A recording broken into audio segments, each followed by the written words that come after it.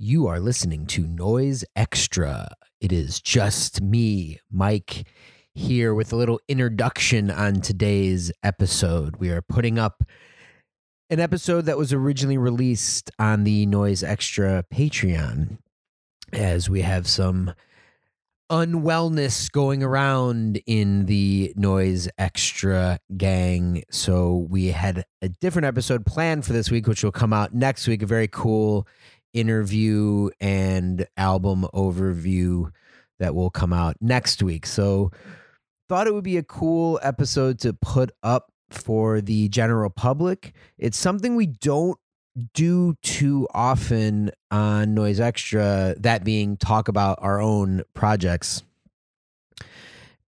And this is something that we do a little more over on the Patreon once in a while.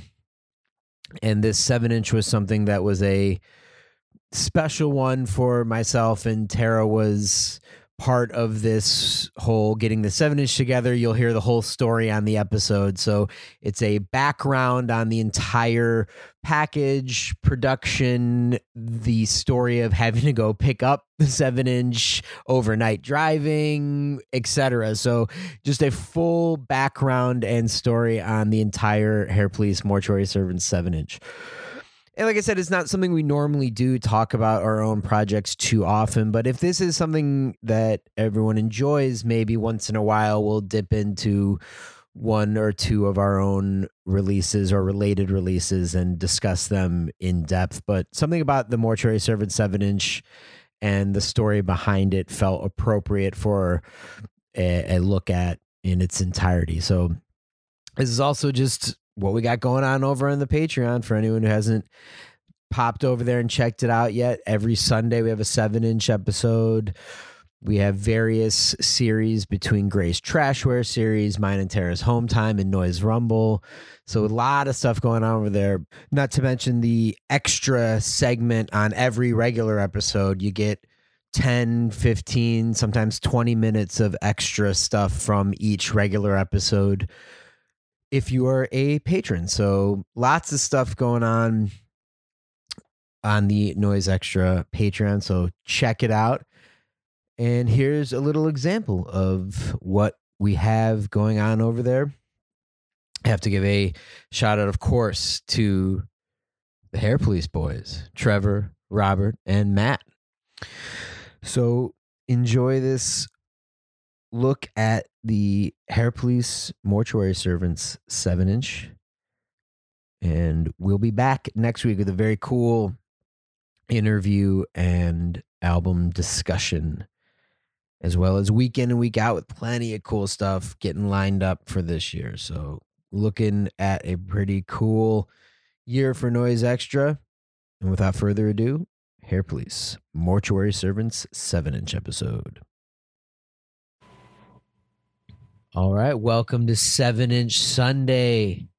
Accept your welcome, and I welcome all of you wonderful listeners and people of Patreon. Thank you for being here and joining us today. Absolutely. It is just myself and Tara today, and we thought it'd be cool to discuss a record that we were both involved in, that being the Hair Police Mortuary Servants 7-inch. Yeah, and it's almost like discussing a record that neither of us were involved with because it came out in 2003. Exactly. And we're mostly, it's not, we don't review our own this own is recording. bad. So New means a review. But yeah. Really, we thought it'd be cool just to give a background and history about this 7-inch. Yeah, and I just want to say right off the bat, I am biased towards Hair Police because I have always loved watching Hair Police perform. It's such an unusual project because the members have an incredibly different approach to making sound.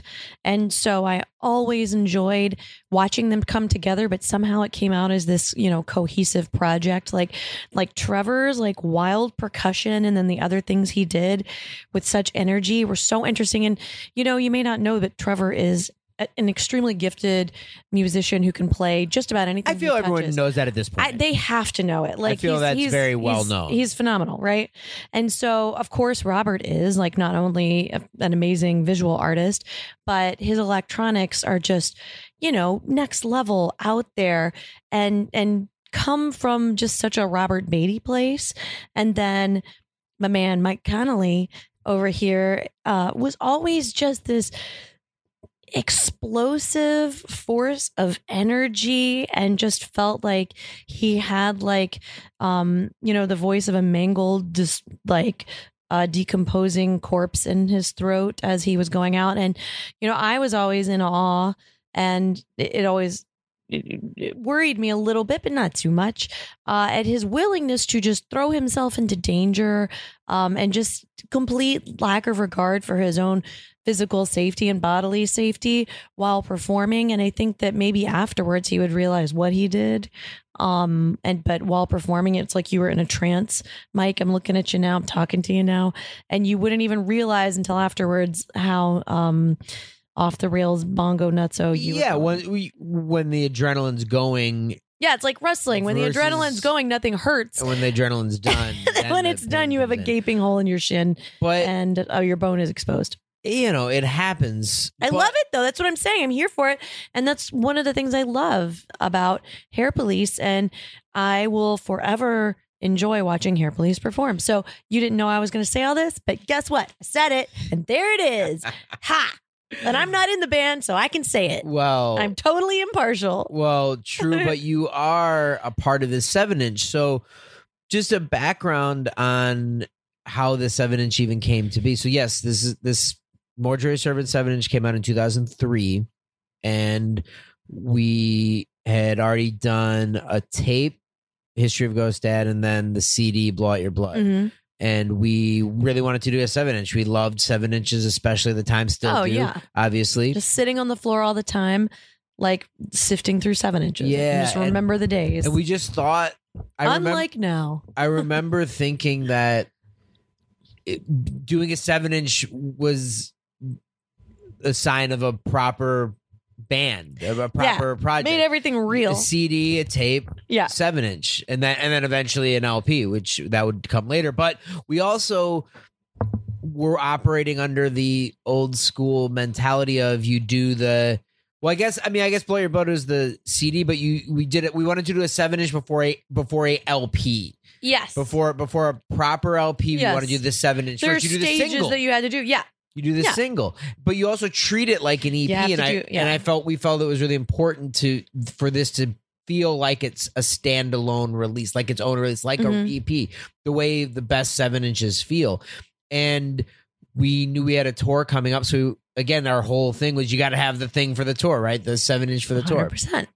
So we knew we wanted to do a 7-inch, and by the looks of the liner notes here, that we did record it in November of 2002, and the tour was spring of 2003. So I would say we knew we were going to do the tour in the spring, because we would have done that. We would have known that. First tour? No.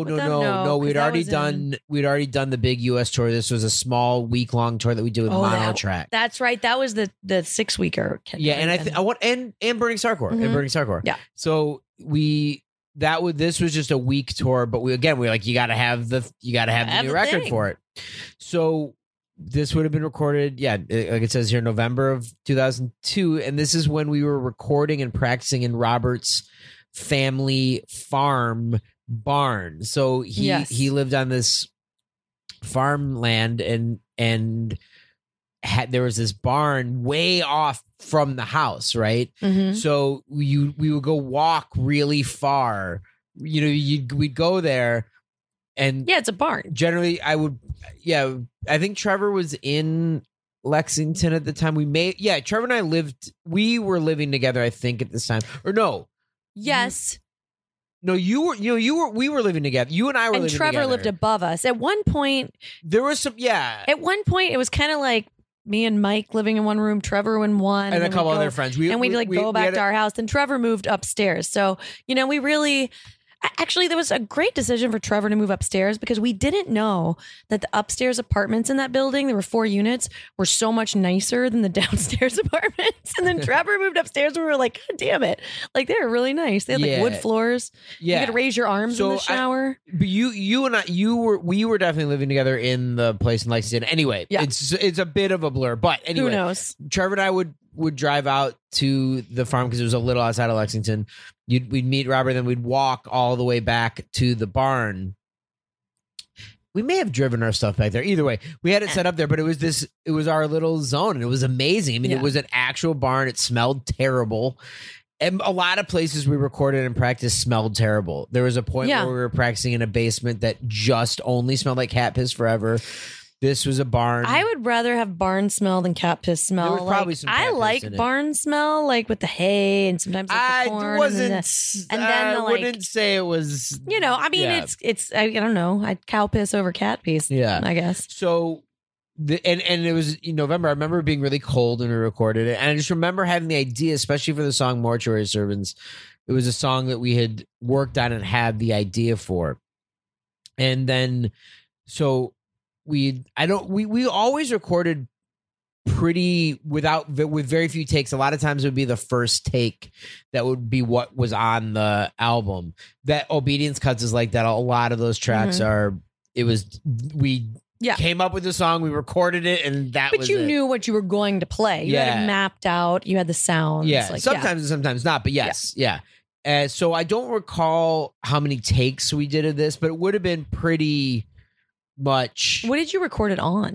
So we were. That's right, the 4-track. Well, we would record on 4-track and as well as a digital 8-track. Mm-hmm. And so I don't necessarily remember what was used for this one, but probably the digital 8-track. And then, but also what we would do is we would do it the guitar and electronics and vocals, and then those would be on their own tracks, and then do a separate thing with the drums so you could get more. Yeah. But we were just making it up as we went along. I mean, some of it was also done.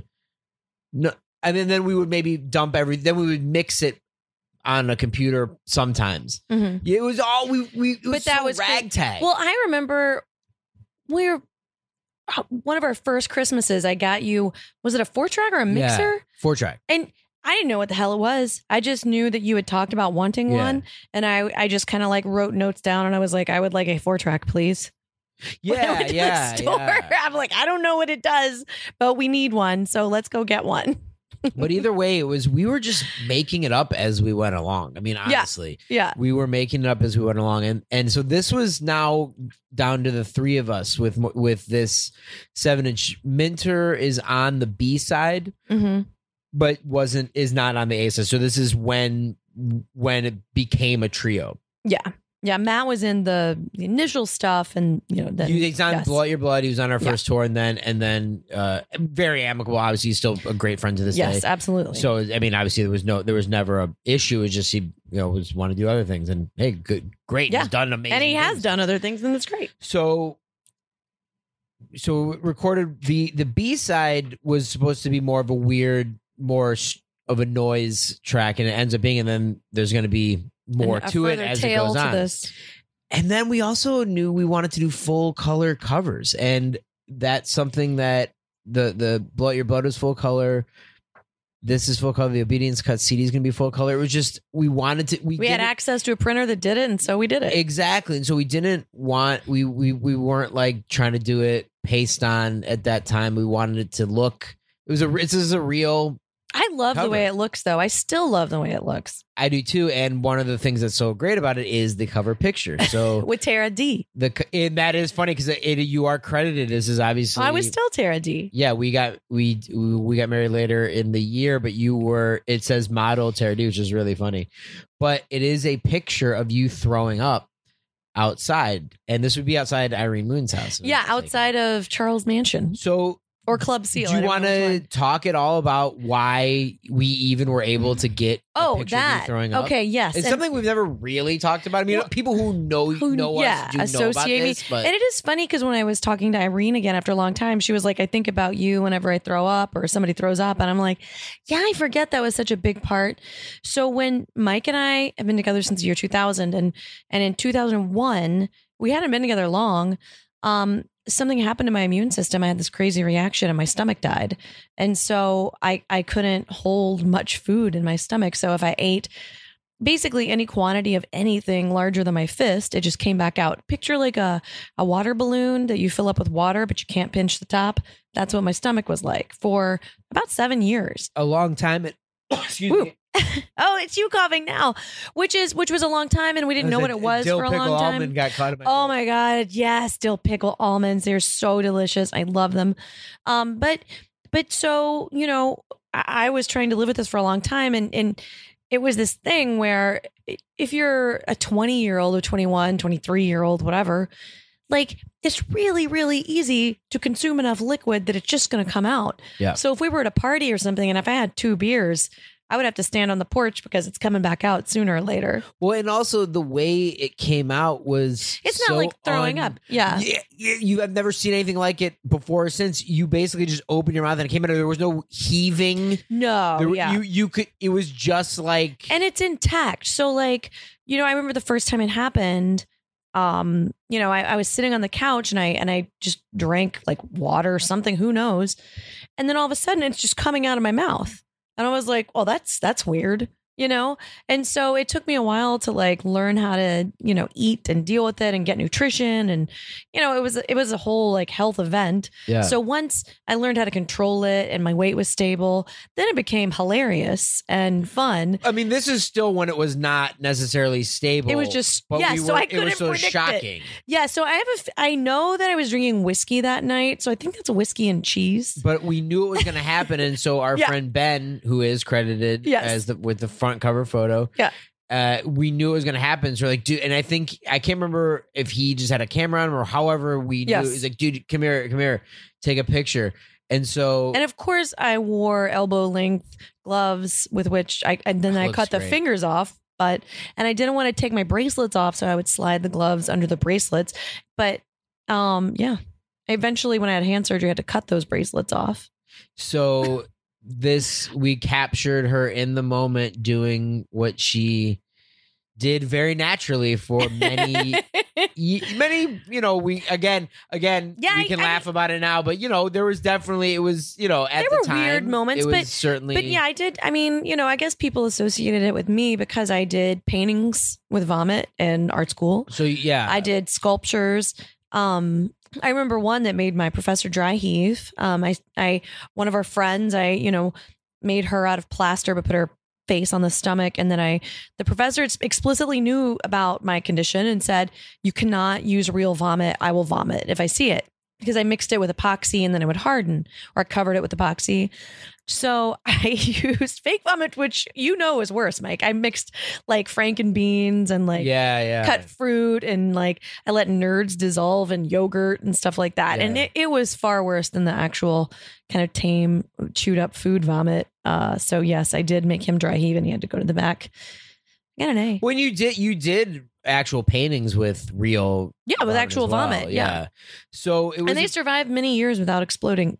Eventually 20 years. Yeah. Exploded. But so it was a big, and it was just known among our whole crew that it was just a part of it. And it really was, it really was just this exciting time of just that explosive energy from all of us. Yeah. Everybody was excited and like, and Charles Mann did Irene's play. No, that wasn't Charles Mann. That was Club Seal. Yeah. So like everybody, was so excited to like make something and do something and support each other and watch different types of bands. And there was a lot of good energy, and there was just a lot of good noise energy at that time. Yeah. Everybody was just ready to like see what they could do. Yeah. It was great. And so we knew we wanted that to be the cover. And I really like the font. It's funny because there's so many different fonts on this. So many, but they're great. And Hair Police is written in so many different fonts. I wish we would have used the purple Hair Police is on the cover more. We never used that ever I again. really like that. It We looks used- like magic. we You used- did that one, right? No, That's Robert. Robert did. Yeah. We course, Robert's used great. the hair police that's on the inside a lot. That we used Yes. multiple times, but I do wish we would have used that purple more. I think hey, we could still make something cool with it, make a cool shirt of that or something. But I think that's a great, and I love the purple. I just like the colors. The colors are so good. The bushes, it's that Yeah. Arbor Vitae, I think, is that type of bush. And I always love those. We had some in our backyard in Michigan, and I was forever like, oh, they're so cool. Like, they're just so bright green. They look great. And then the back cover with that gorgeous green. Yeah, from a weird record that we just straight up just used as the thing, and then Robert did the weird writing, and this is on Gaza Tundra and Freedom From. Obviously we worked with a lot, and then the inside.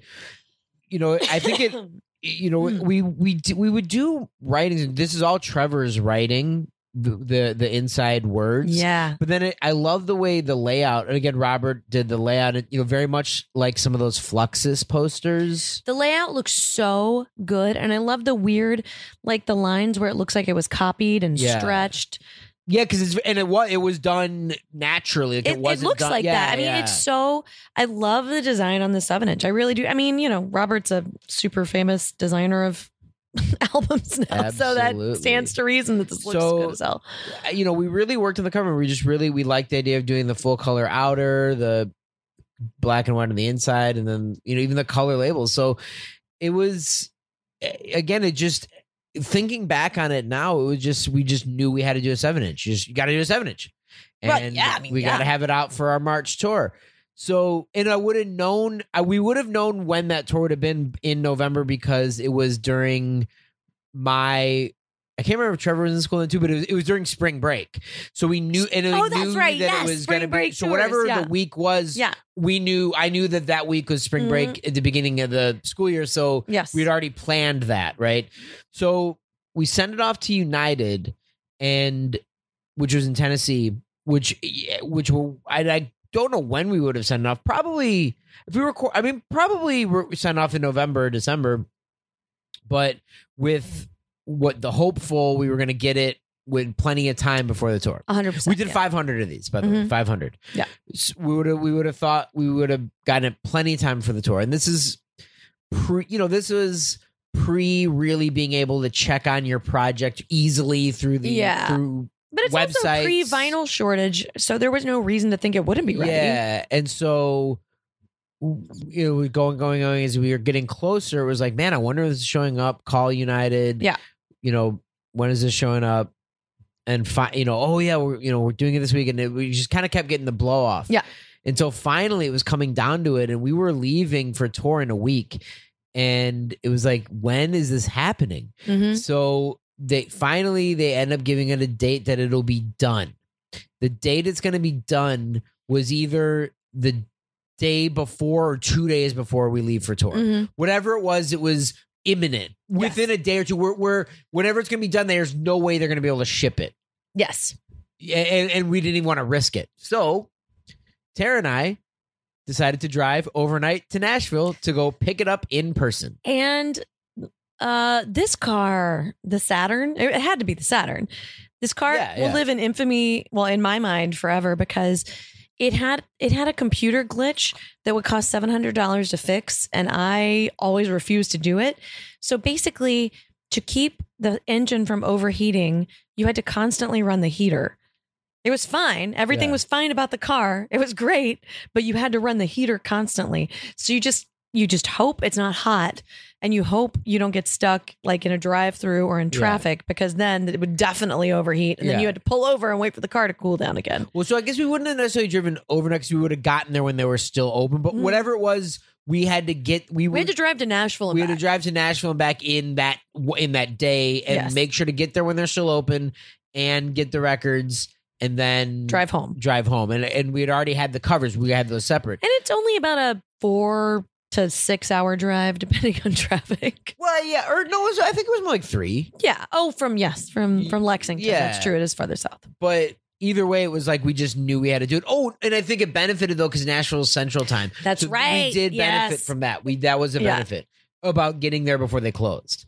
So we drive down. It was cool to go to a record pressing plant. Had never been, so that was like cool to see United. You know, it was cool. But yeah, no, we drove down the.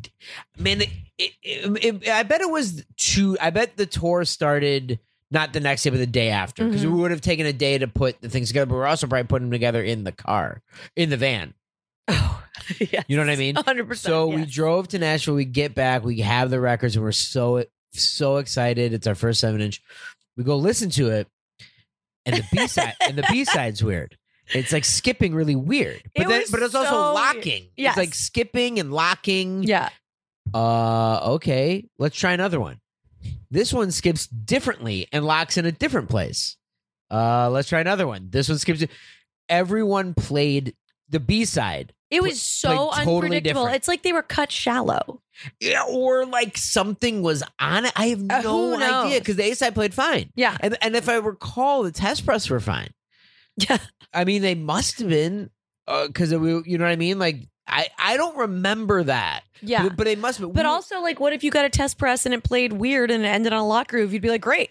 Yeah, right. You know what I mean? So, like, who knows? Copy, who knows if we even had test presses? I mean, we weren't. I don't remember. We weren't like. Yeah, whatever. So get test presses. Look, if we can say anything to people right now, like, just get test presses. You don't want everything to be like, it's been happened so many times when you get something pressed like crazy. I could go over that. Obedience Cuts we had to redo it, and it was the plant's fault. Yeah. And that showed up. That record also showed up the day we were leaving for tour. So that'll be another story. That'll be another episode. That'll be another episode. But seriously, if you're getting vinyl cut, it's worth getting a test press. It truly is. I mean, most people already know that. We were just... I know people who still don't get them, and they're like, I didn't get a test press. I'm like, why? I'm not going to like call anybody out. I know I can think of 2 people right now that didn't. And I'm like, what the hell? I prefer when the person putting out the record approves the test presses, not us, because I'm like, I don't know. I love when Dom listens to the test press. Oh, thank God. You know? Yes, please, you do it. Oh, anyway, Lord knows. Yeah. Anyway, so day of, we get it, we put him in, and then now it's too late. So now we're like, well, do we get this recut? Obviously, we want this for tour. Is it worth it? But then we just had that thing of like, how cool is it that this is a totally fucked up record? Yeah, they're bonkers. Why not? Like, yeah, it was really fun just now listening to like somebody's on YouTube. I'm like, this sounds nothing like ours. Yeah. I was like, is this it? I wanted to see if other ways it sounded. Yeah. And so we listened to, and it was just like, I don't know. I don't know what that is. That sounds good. Yeah. So we got them, and we hit the road, and that was that. And we were touring on a 7-inch, and it just felt like that's what you do. You do a tour on a 7-inch. We always wanted to have the new record for the tour. We did the same thing with Obedience Cuts the following year when we did our tour with Print and Kites. I mean, we always made every tour. We made something. Yeah, and and I say we because I was generally involved. You were always involved. Yeah. You've always been involved. I mean, look, you're on the cover. I like the fabricating part. Yeah, you're on the cover right there. So the story of Mortuary Service, and then the contents of my stomach are on the cover. Exactly, and the 7-inch would then be on the self-titled CD on Hospital that collected the self-titled cassette, a track that wasn't on unreleased track, and then these 2 tracks on the Hospital self-titled CD.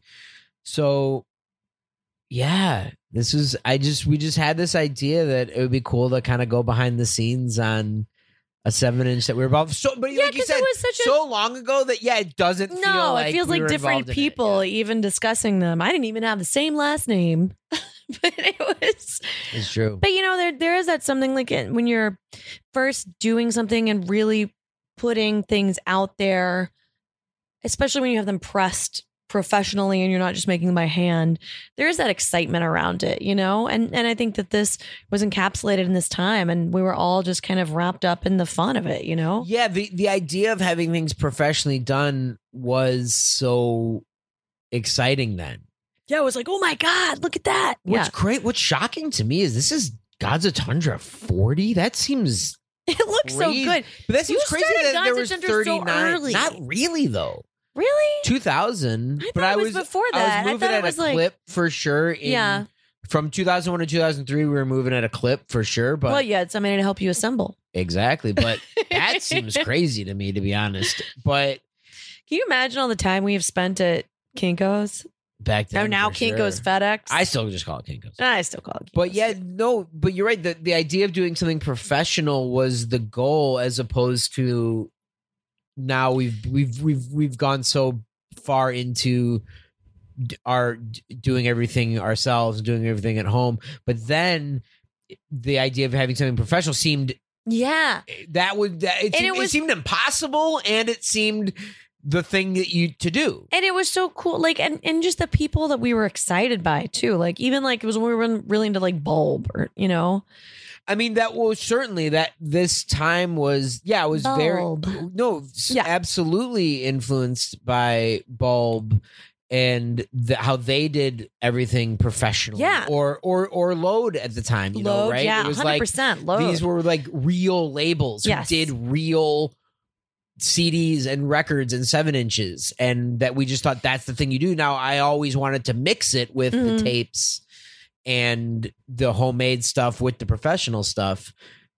And I think, you know, looking back on it, it's fun to think about how we just figured this out somehow. And no, we just really did it we really just sort of trial and error figured it out. Yeah. You know? Yeah. And the people that printed it didn't even print like record 7-inches. It just, how big do you cut it? Let's do it. Yes. Thankful for that. I know, but it worked. No, it was great. No, it was so funny. Yeah. It was really cute.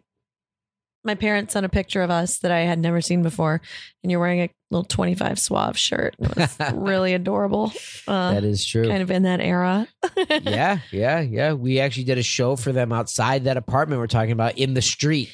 And we were like, why not just play outside, play in the street? Because the club that this is like another episode, the club that we had, the bar that we had booked at closed. Oh, Lord, for crazy reasons. The owner of the bar, it turned out, killed her parents for the insurance money to open the bar. Yes, so she was at a trial.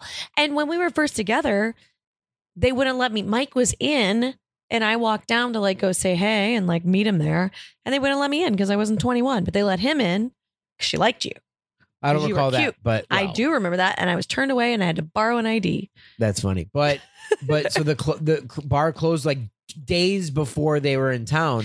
So we were like, "Hey, we have no place for you to play. Why don't you just play in the street?" Because our street was basically empty, and we're gonna our place was gonna be demolished soon. It was kind of like a converted warehouse. We're gonna do this till the cops come. And we're still going to collect money. We'll make, I mean, we were young. We definitely weren't aware about like what it really takes to be on tour. Anyway. Yeah. We played, they ended up playing for about 20 minutes, and these two cops on horseback came, and they're like, sounds great. Like, awesome, but you gotta shut it down. So yeah, like they were laughing for sure. Yeah. And then we did, and it was fun. That was really fun. Well, and that apartment also, Mind Flayer played. Mind Flayer played. We had the things we did in there. It's again, that's a whole nother. It's also where that episode. Stupid Mockingbird, where I went out to stab the bird because we had a neighboring warehouse. The alarm went off constantly, so this bird was imitating the sound. It was constantly living there. Was like wah, wah, wah, wah, for a really long time. It was either the alarm or the bird. It was a fun place. We all lived there. Oh yeah, it was great, and that's a whole nother episode. We'll have to do a whole Lawrence Street episode. We'll have to get everybody on board and do it. That'd be great. We can talk about the time that I salted the earth. There's plenty of things. So many things. Well, anyway. But patrons, thank you so much. It was fun going back and thinking about these people that we remember in our heads, but I don't know them at all. I don't know them, but they definitely existed. We have the proof. I somehow know a lot about them. Maybe. Well, I don't know. Well, patrons, thank you so much for the support. As always, we will be back next Sunday on the best Sunday of the week. 7-inch Sunday.